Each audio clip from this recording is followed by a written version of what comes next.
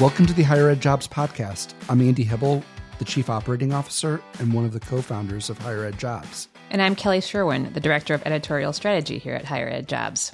So today we're lucky to have our new marketing manager, Kyla Maldonado. Kyla's joining us for the playlist edition of the podcast where she gets to add an additional song, or maybe two if we're so lucky, to the playlist. We've been talking to a few of our team members, asking what inspires them during a job search. And I know, Kyla, you actually just went through a job search and probably have had a lot of mixed feelings through that job search. So we would love to hear kind of what your thoughts are behind the title of the song that you chose and if there's specific meaning and why you chose that song. Yes, I feel fresh off of the job market. It's a long process, which was a little alarming, I guess, at first, because there is the notion right now that there's tons of jobs out there to be had and you just sign up and you get a job. It's not quite that easy. You are still a resume among hundreds and hundreds of resumes, and not every job is the perfect job or the right fit either. My song, I'll start with that because I think that leads into it. Having the mind space to just trust that it's going to work out and trust that you're going to end up in the right place.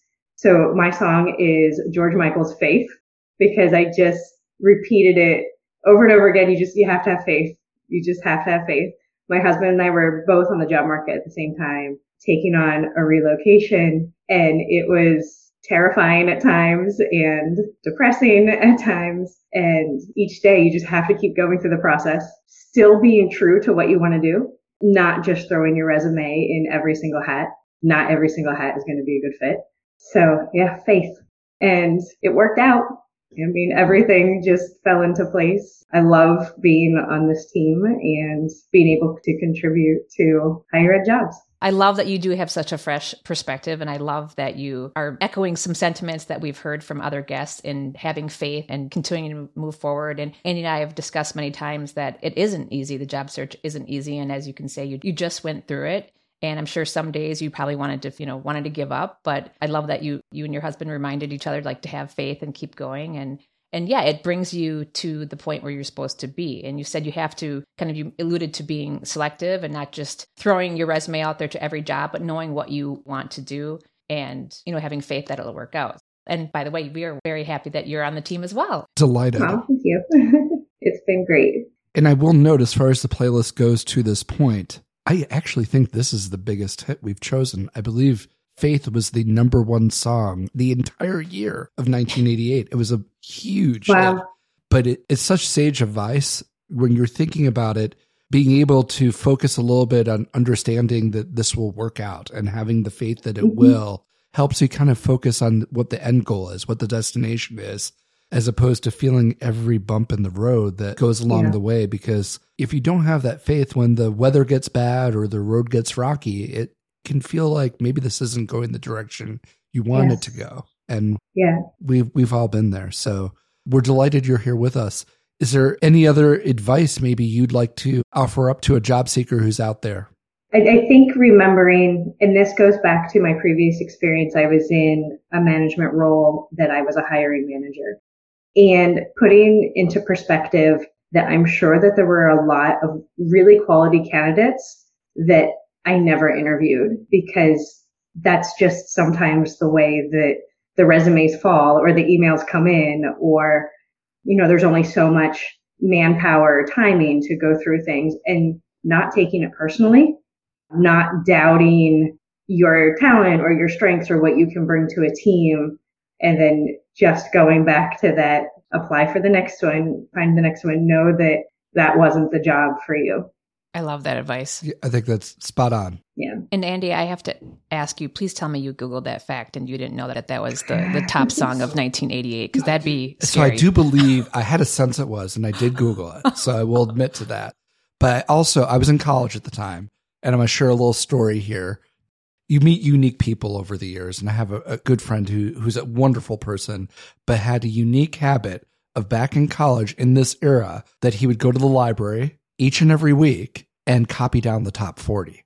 And so I was very tuned into the top 40 at this time, because he was very much into writing it down, putting it in his notebook, making note of these things.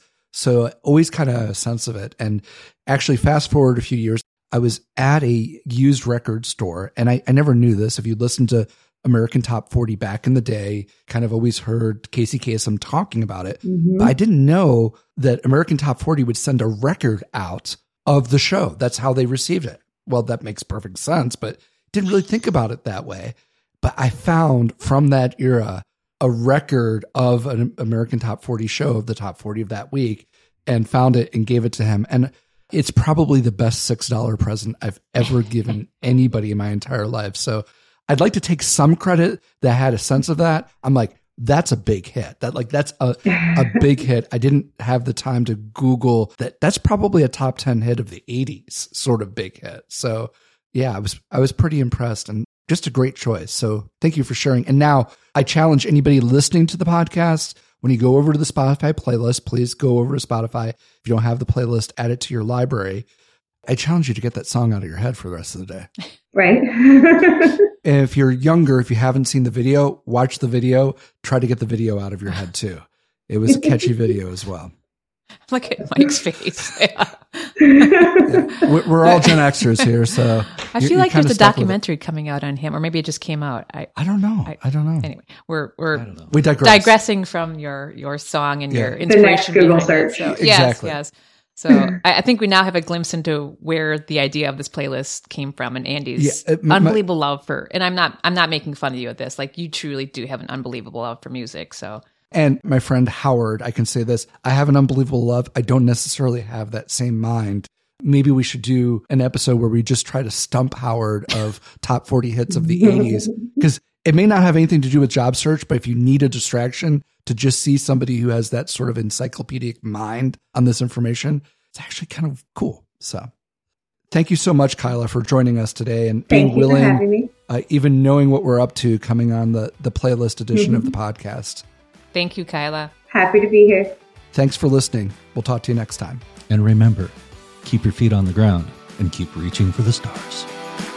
Thanks, Mike. Is that Casey Kasem? That is Casey Kasem from the show. I was a big listener too. That record was so cool, and it actually had